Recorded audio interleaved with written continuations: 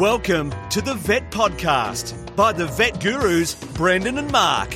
Get ready for the latest veterinary news, information and entertainment. Don't forget to visit us at the Vet Gurus website, vetgurus.com.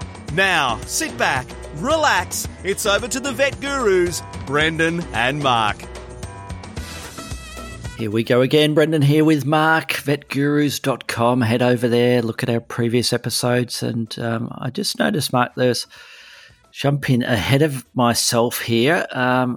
We had a few emails this week, and one of them was a potential veterinarian who loves our podcast, and he said he was a little bit daunted that he has 127 more episodes to listen to. So he's listened to a few of them, but he has a few more to go. So Friday, April the 30th, episode 134, this one. So another one to add to his list to listen to, and we will be chatting about these emails shortly. Mark, I know I did talk to you about this, but things are going well with the computer, and I spent probably only 3/4 of an hour last week upgrading the computer that I'm talking on here now, which is a Mac Mini. Pulled it apart and pulled out the hard drive and upgraded it to a solid state drive, for those of you who know what that is. It's a 2012 Mac Mini, so I'm actually quite impressed that it was still going, and that's fairly typical, I think, of the Apple computers. They tend to last a fair few years, but I'm just amazed at how well it's going. And I know you did mention to me just buy another one, just upgrade it, and I thought, no, I'm going to have a bit of a crack at trying to upgrade it rather than replace it. And it's been working fantastic. And I must admit, and I'm not understating it here, it's probably 1,000 times faster, at least 10 times faster, Mark. So I'm liking it. And I think I sent you a pic or two, didn't I? You did. Of the repair, the upgrade. I'm so glad it was you doing it and not me, because I think it'd still be in those scattered pieces around on the floor if I'd tried to do it. It was, funnily enough, I found it quite therapeutic, and I just took my time and I quite enjoyed doing it, and it was fairly easy to do. And as usual, I looked at plenty of YouTube videos for doing these sorts of things, and there was a bit of technical knowledge required, copying or cloning of the operating system across, etc. But it's doing well, so I'm hoping it will plug away quite nicely and fast for the next few years, Mark, and I think it saved me $1,500 doing it that way. So that's another good reason why I'm happy, Mark. I'm happy at the moment. You definitely have an eye for saving money. I wish I had that. I'm far too disorganised to find those. Are you trying to say it's my shout next time we meet? Of course. What you're trying to say? Okay. No, I think it is your shout, actually. I didn't have any money with me last time we met each other face to face. So what have you been up to briefly? Anything of interest in what's been happening in your suburb, your house, your family? Well, I've been. I was telling you before we came on. It feels like I spend a considerable portion of my life on Zoom these days. Whether it's there's a clinical rounds I'm involved in that is on Zoom. Our state board meeting was on Zoom. Our AVBC meeting's on Zoom. I feel like I'm starting to become a little bit of a so used to those. I'm starting to experiment as I go through the meeting with what the little buttons at the side do, and trying to generate those alternate backgrounds and have chats to people in the sideline, and do the thumbs up and whatnot. So it looks like you're in Paris 1 minute and then you're in San Francisco Arizona the next. Do you think? I meant to ask you. Do you think that people will think I'm bored because I'm doing all those things, not paying attention to the meeting? Yeah, perhaps. Have you mastered the art of making it look like you're still there and you've gone off for a coffee? And, I did see that someone that I talked to on Twitter mentioned that their child was supposed to be doing their homework and doing their schooling, the distance schooling, and they saw them 10-year-old out kicking the ball around the yard, and they sort of took them to task. Your teacher's going to like be so upset that you're not paying attention. And he said to his mum, "You know what? I've just taken a photo of myself, and there's like 30 of us in the 22 in the class. She won't notice that I'm not moving. I've got at least half an hour." Maybe you should put it on a little spring or something and give it a flick and walk.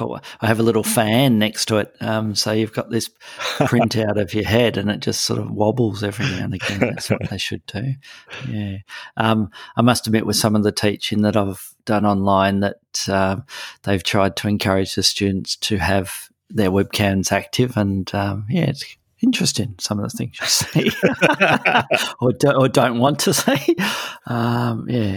Most of the veterinary nurses or the technicians that I've been doing teaching with, they tend to have their pets sit in with them. So they have a rabbit or a cat or a little dog or whatever on their lap, or knocking over their little computers or microphones and that. So it's quite entertaining. Or a guinea pig. There's been some interesting pets there. So keeps everybody awake, because, they can be quite tiring, can't they, those sessions, especially if you're on for 2 to 3 hours at a time, which I know you have and I certainly have as well. You're mentally fairly exhausted at the end of that.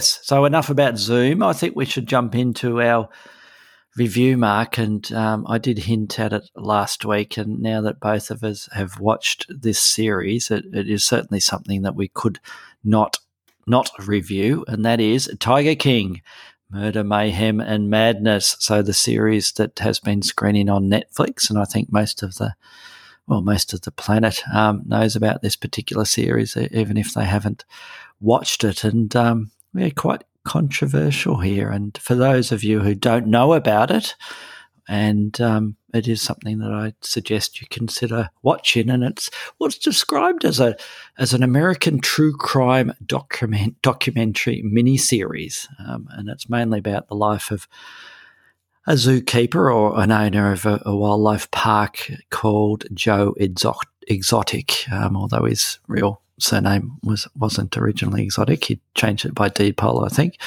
And it's had many, many tens of millions of viewers, and it's a bit of a train wreck, isn't it, Mark? And it's a bit of a train wreck. It's a massive train wreck. It's every time you go, oh my God, that has to be the worst thing I've ever seen. It just plumbs the next depth. I tell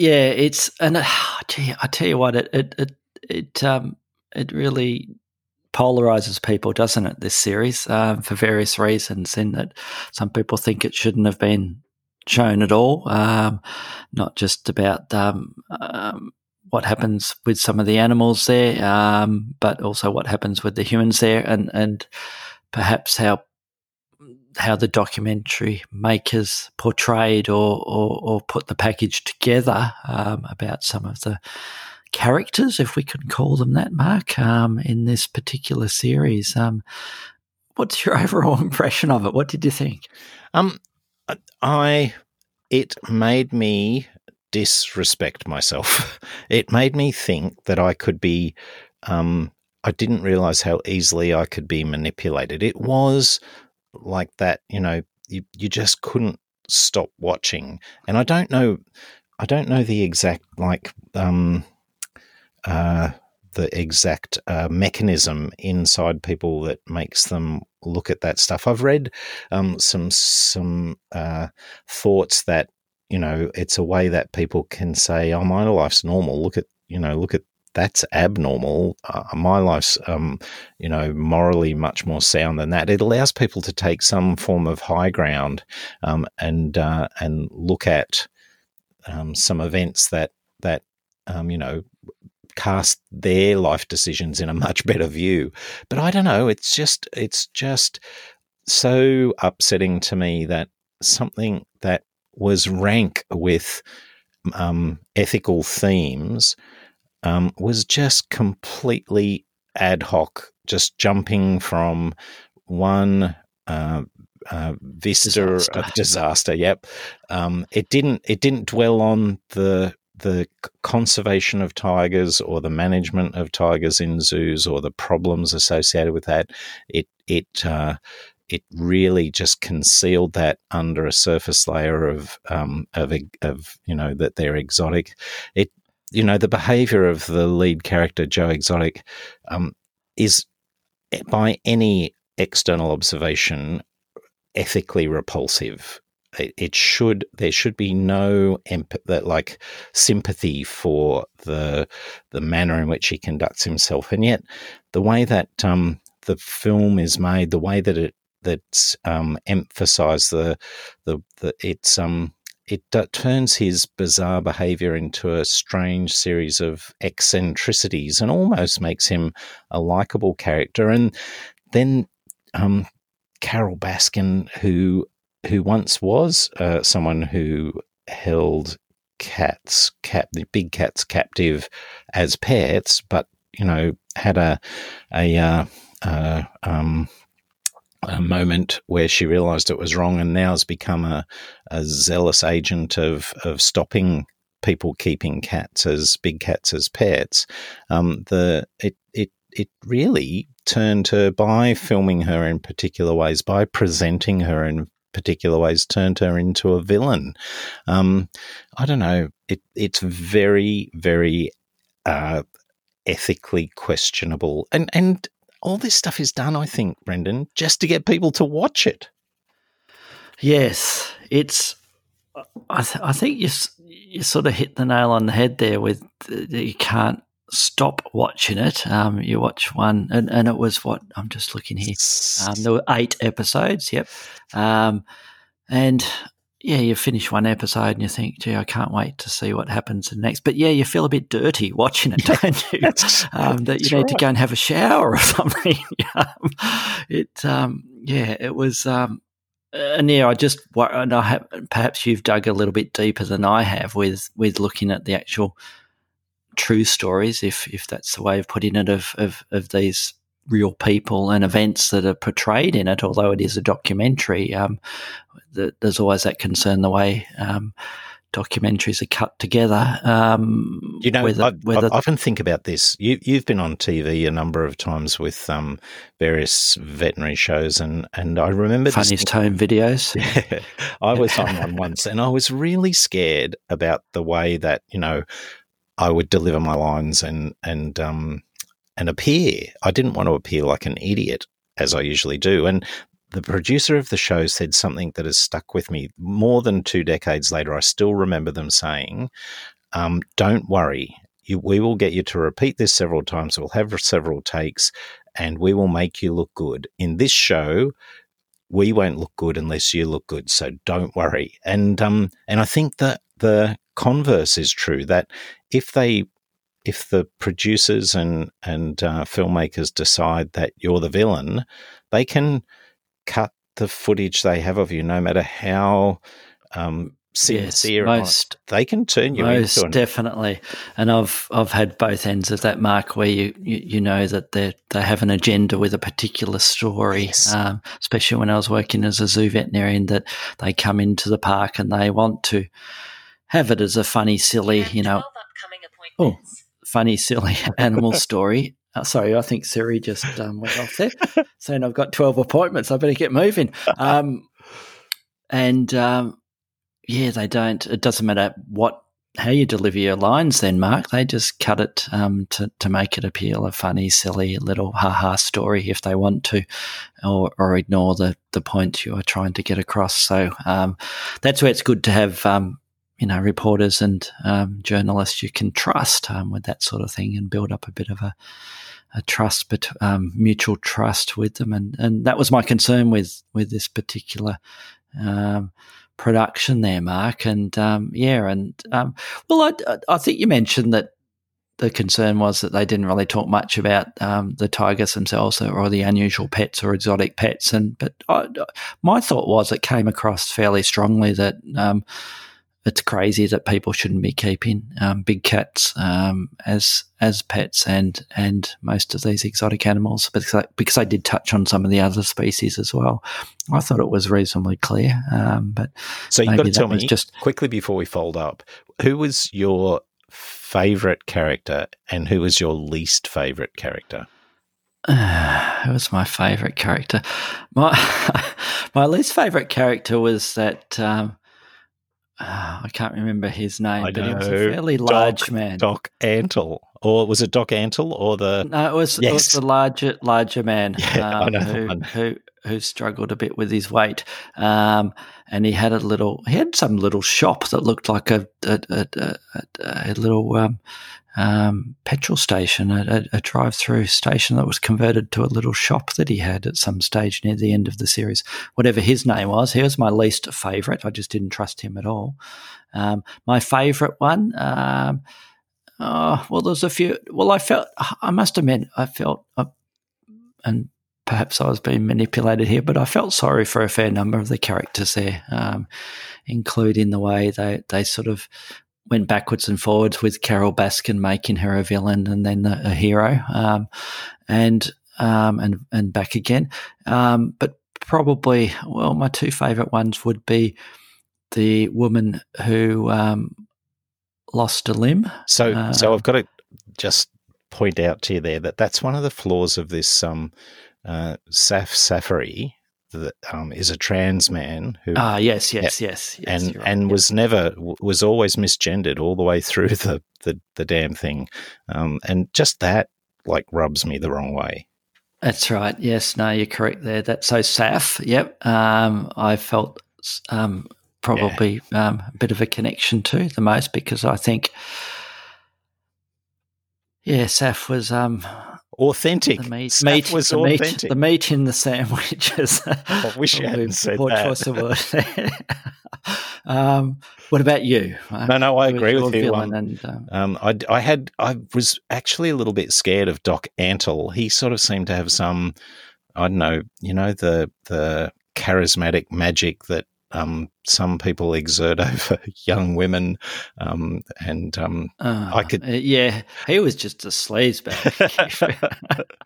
That's what I was trying to say. Yeah, I didn't have much time for him, and definitely Saf was. I thought the fact he was just there for the animals was self-evident. That was the only reason he was there, and involved and wanted to be there, and all the decisions that were made by Saf were in the best interests of the animals. So the only truly admirable person in the series, I would say. Yes, and I don't think I could give it a score, Mark, because I'm a bit ambivalent about giving it a score.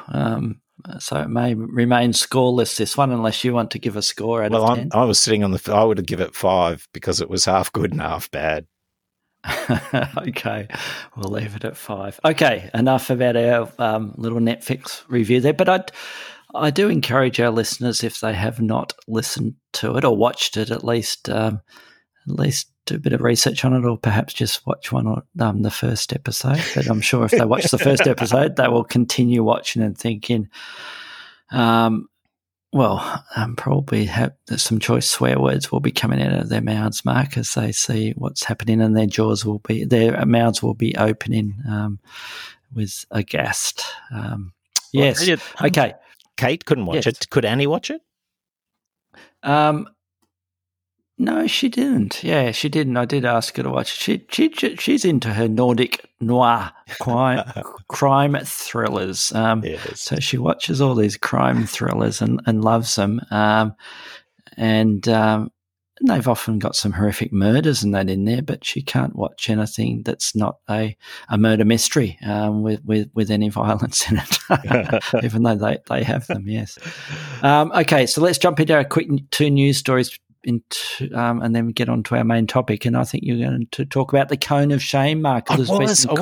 I love this article because it. I think the study was done by researchers at Sydney University's Veterinary Science School, and I think at least one of the researchers, the study supervisor, was our good friend Dr. Anne Fawcett. So I feel a connection to this article in that regard, but I also feel a connection because, crikey, Brendan, I send so many animals home with Elizabethan collars, and it may speak to, as far as dogs and cats go, it may speak to my low level of surgical ability that I do. If they don't go home with something, then there are some times where they'll lick the wound and get into complications. So we regularly send routine surgeries home, not invariably, but often with an Elizabethan collar. And this study shows, I sort of think it's nice to have it recorded, but a lot of it I would have thought was intuitive, Brendan. The study, which surveyed owners about the collar's impact on their pets' life in general, they reported that the collars routinely interfered with drinking and playing.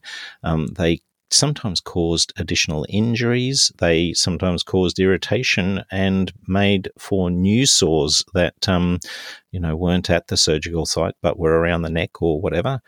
They're useful to prevent self-trauma, but obviously they come with their own set of risks that, I'm sure we all have stories of animals bumping into things or because of the inability to use all their senses, because the cone does obscure the origins of noise and obscures vision, and probably plays a role in messing up their sense of smell. So it does impact on their quality of life. They did get 434 respondents from around the world, and there was a clear result that a worse quality of life score resulted when the companion animal was wearing the Elizabethan collar. So I will think twice about sending the next animal home with one, particularly if I've done an excellent subcuticular layer and it sits neatly and there's no sign of irritation, Brendan. So they're laughed at by their friends, aren't they, when they have the Elizabethan collar on, which is what we thought always was the case. So, yes, a good little study that. Yeah, I quite enjoyed it, and good on you, our little friend there, or our I reckon, how many publications has she done? And she's done a lot, hasn't she? Because she's always popping up with little studies here and there. So I think she's completing a PhD. Is that correct or not? Or am I don't know, but way out there. She hasn't. One of my favourite publications that she was a co-author of is an excellent series of cases of veterinary ethics, and I love the way that she deals with those complicated questions that vets get to answer. Maybe we should review that book at some point, Brendan. Sounds like a plan, Mark. Well, my first and only news item is a quick one, Mark, and it's a little study that was done in the UK, and the title of it is Do Rabbits Need Each Other?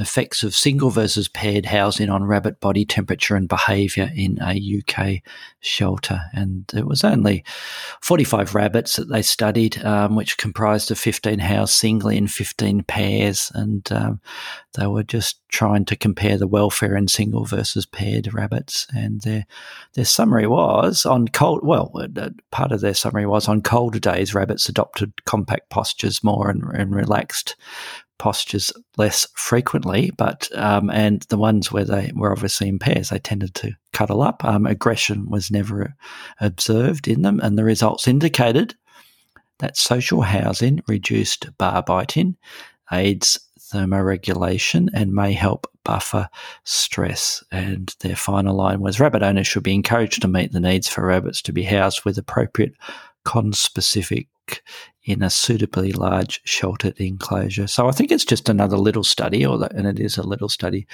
that confirms what we tend to recommend to our clients, Mark, that rabbits should be kept with other rabbits, and we like to provide social interaction for all those species that need it, which is a large percentage of them. And unfortunately, we still see new clients that are purchasing rabbits where they're only purchasing one rabbit. But we're lucky enough that we have a big rescue shelter here in Melbourne that's always trying to rehome rabbits. And they do bunny dates, Mark, where you can take a bunny up to the shelter and they will bond it with another rabbit.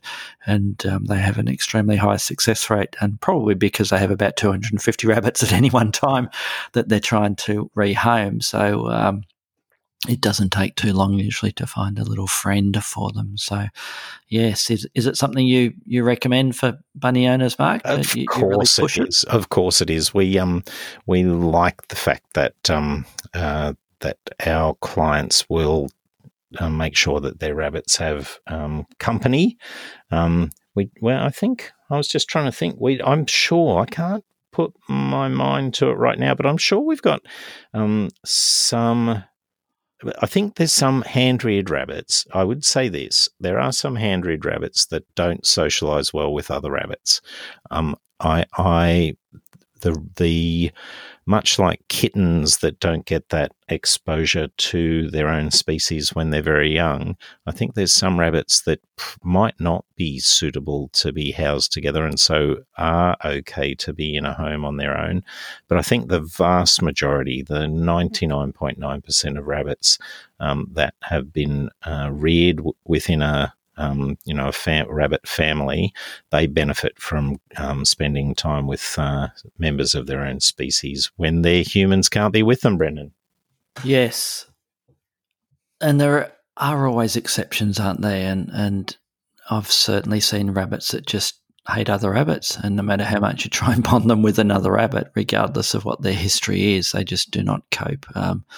And yes, a large percentage of them are likely to be ones that haven't had the socialisation when they are young with them. And the other ones where I tend to recommend not getting a companion, Mark, is when we have two bonded rabbits, which is what usually happens with most of our clients. And 99% of the time, one of them is going to die before the other, that they're not going to both die at the same time. And if they're aged geriatric rabbits, and we've got a 9-year-old or 10-plus-year-old rabbit that's left on its own, they're the ones that I'm a little bit reluctant to try and rebond with a new youngster or a middle-aged rabbit, because sometimes can be quite a difficult process for those ones. So, unfortunately, those ones, when they're left on their own, a large percentage of them I find will bond much better to their human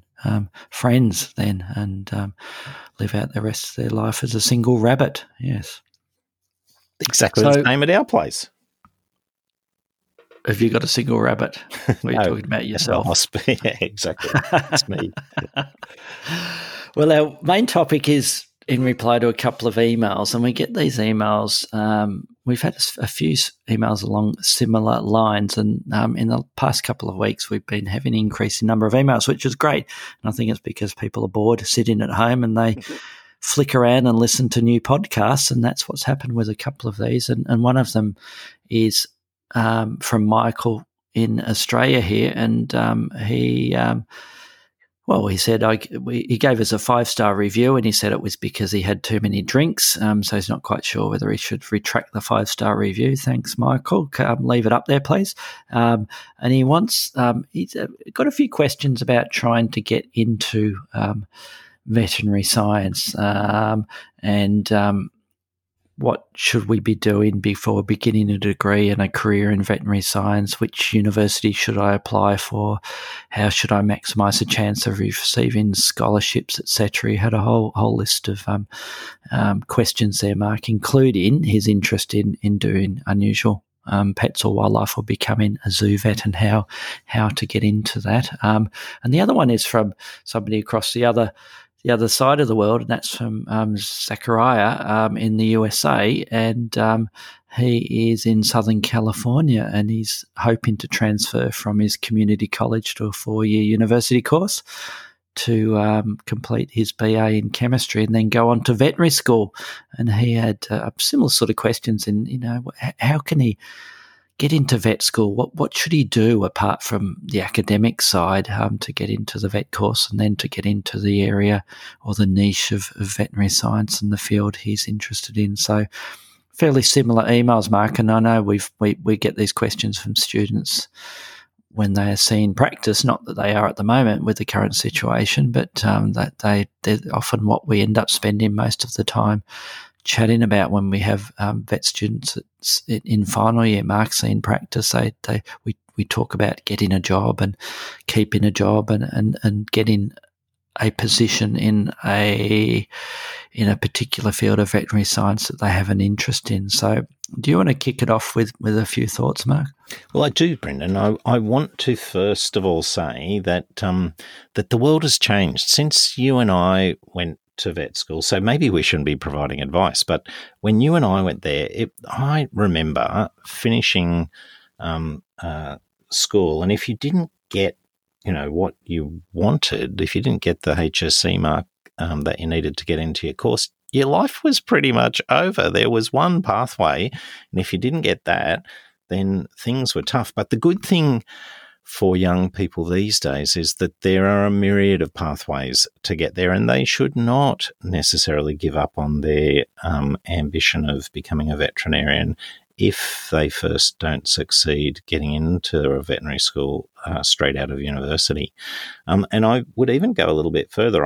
I think that sometimes it does you a little bit of good to maybe not just flop straight into vet school, but to do a few other things. And I know that people often, young people in a hurry, and I understand that they're going to, whether it's in the US or in Australia, they're going to accrue debt acquiring that education, particularly in the US. But I would say to them, whatever fears they have, whatever stress that debt might hang over their heads, the benefit of doing something that they love vastly outweighs it. And however they can get into the degree, I think it's worth exploring and pursuing if it works for them. Yes.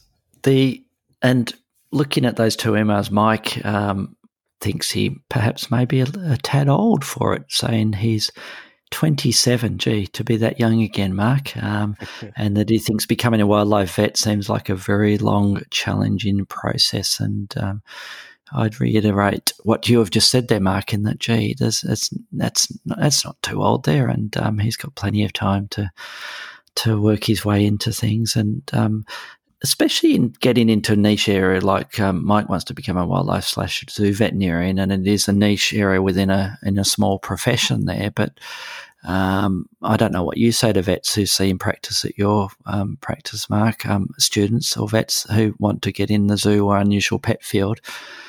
I say, look, if you have a passion for that area, majority of the time it seems to work out in the long run.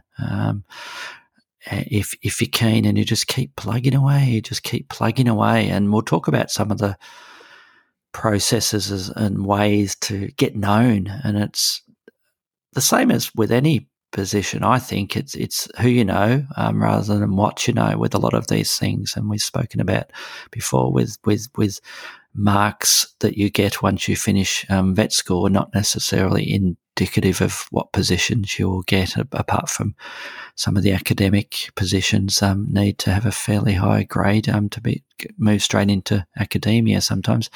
But it's more so your personality, how you deal with things and how keen you are. And if people know you, and the way I fell into unusual pet work and zoo work is exactly that. I started doing a little bit of part-time work in the zoo, in a private zoo, and then from there I got asked to do the odd locum in a much bigger zoo, and started going to conferences and the Wildlife Disease Association chapter here in Australia, and I go to the annual conference, and you'd start meeting people and putting faces to the names in all those papers that you see out there and publications, and you think, gee, I just met Mark Simpson. Gee, he had a halo around his head. It was great to meet that legend, and you'd meet all these people, and you'd think, gee, it'd be nice to be employed by one of them at some stage. And guess what? When a job comes up, the first thing they will be looking for is, we need an exotics vet, or we need a zoo vet. Who do we know? And then they'll start thinking, gee, who was that person who volunteered to help with the capture of the kangaroos or the koala catch-up or whatever? And then they'll think, gee, that was Brendan who spent a bit of time and in the bush and a week or so with us and helped us, and he seemed really keen and he seemed to get on well with staff. That's how they're going to select the people. So it's getting known, isn't it, Mark? It's getting your face out there, getting the contacts and getting to know people, going to conferences, joining clubs, getting involved with the online communities. And the good news there is these days, gee, we didn't have it, did we, when we graduated, all the Facebook pages and all the groups within Facebooks and the groups within organisations like VIN and the Australian Veterinary Association and the equivalent associations worldwide, and joining all of those. And joining most of those, especially the online ones, they cost you nothing. And even if you just hover there, you don't have to post initially. And I know I felt intimidated by all the people that were posting on all these forums when I first started lurking on them, Mark. And there's no harm being a lurker there. You absorb a lot of stuff there, and then at some stage you just got to bite the bullet and jump in and dip your foot in the water, Mark, and jump in, and you'll probably drown, but you'll be right. Somebody will pull you up, and that's what I'd recommend doing. Yeah. I reckon you've it's networking, isn't it, Brendan? It's exactly. And I summarised it in one word there, Mark. I particularly like you mentioning the Wildlife Diseases Association, and I would draw people's attention to that organisation as one of the main groups to get involved in, and as well, I admit to a vested interest, a conflict of interests.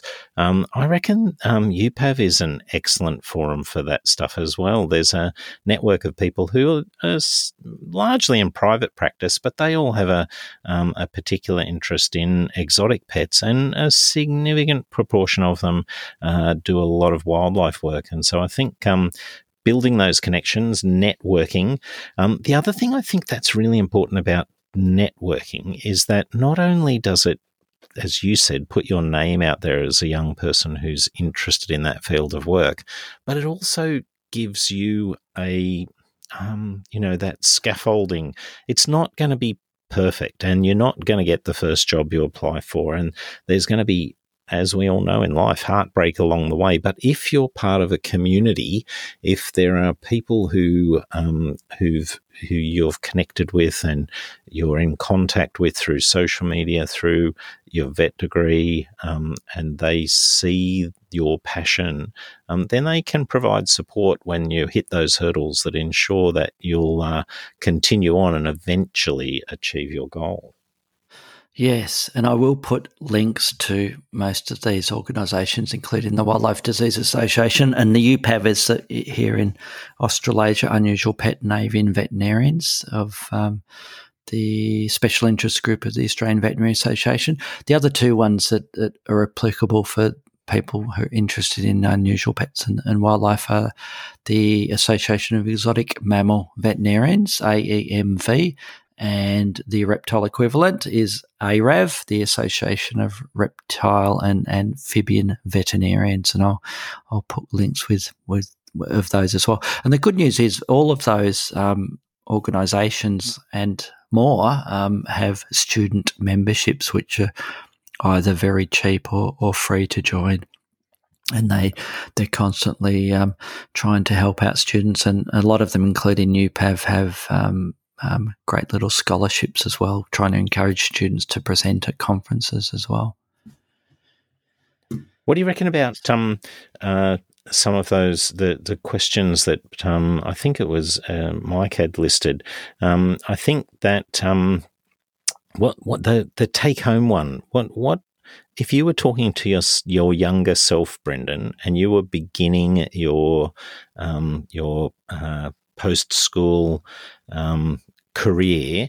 What advice would you give yourself? How would you change? Not that you have any regrets, but what advice would you give young Brendan as he's just finishing school?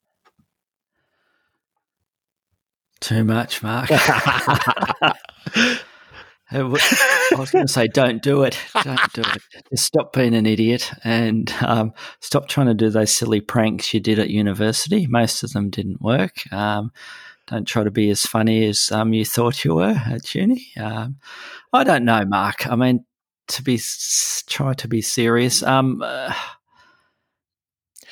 was just hang in there. Don't just hang in there. You'll get there, and the destination is not as important as the journey. Just start the journey, and you'll be surprised.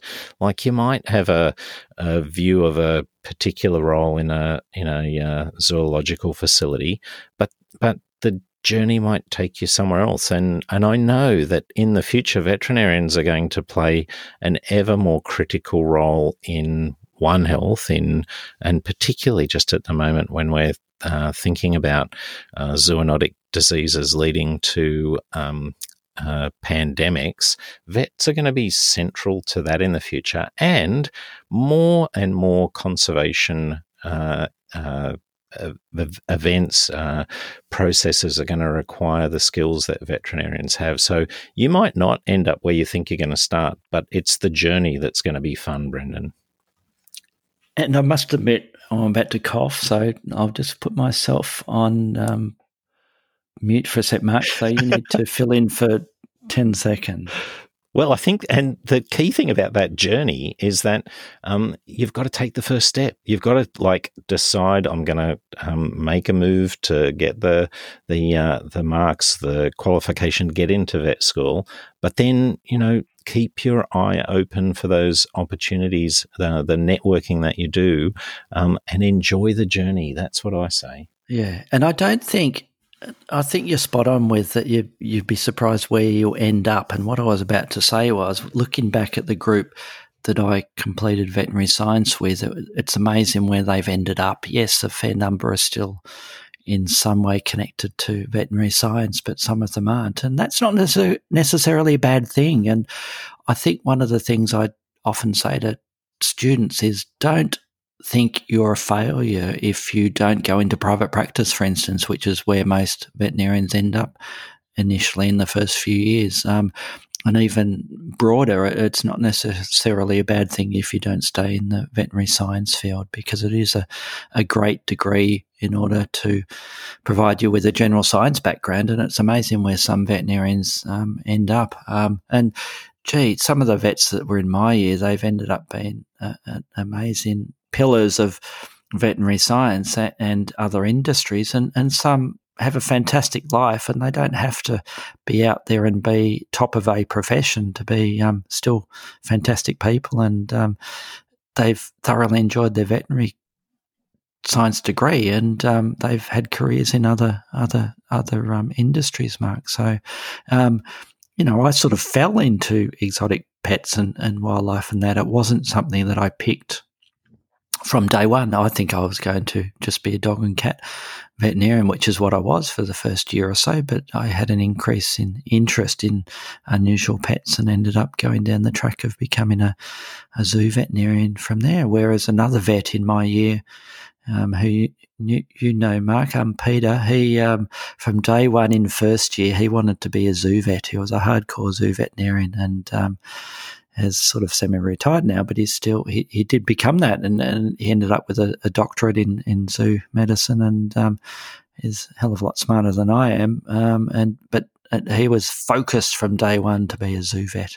So I think it's important to keep your options open, and it's what I say to my girls, because they've, especially Sophie, the younger one, she's doing her biomedicine degree, and in second year, she keeps thinking, gee, what am I going to do? Will I stay in biomedicine? Will I transfer over to the to the more specific medicine type courses like human medicine or dentistry or whatever. And I say, well, just plug away, just end up doing the subjects you like, and it'll take you where it wants to. And I think we tend to think that we need to have a defined path, and for some people that's what they need, and that's their personality. They need that defined path from day one. But I think as we get older, Mark, we realise that sort of we get blown this way and that, regardless of what we think we're doing, and you just got to go with it. Like you say, it's a journey rather than get in there. And speaking of journeys, we've got to get out of here.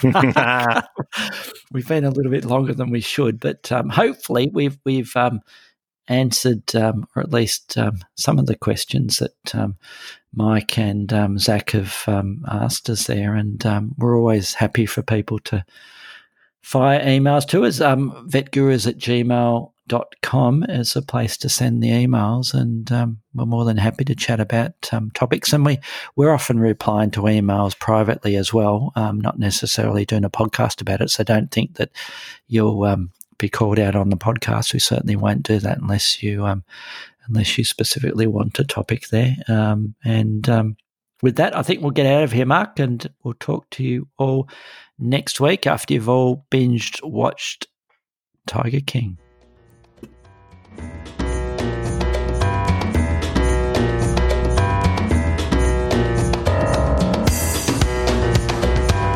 Thanks for listening to the Vet Podcast by the Vet Gurus. Don't forget to visit us at the website vetgurus.com, where you can subscribe, view show notes, listen to previous episodes and more. You can contact us via email at vetgurus@gmail.com to ask a question or just say hi. Thanks again, and see you next time.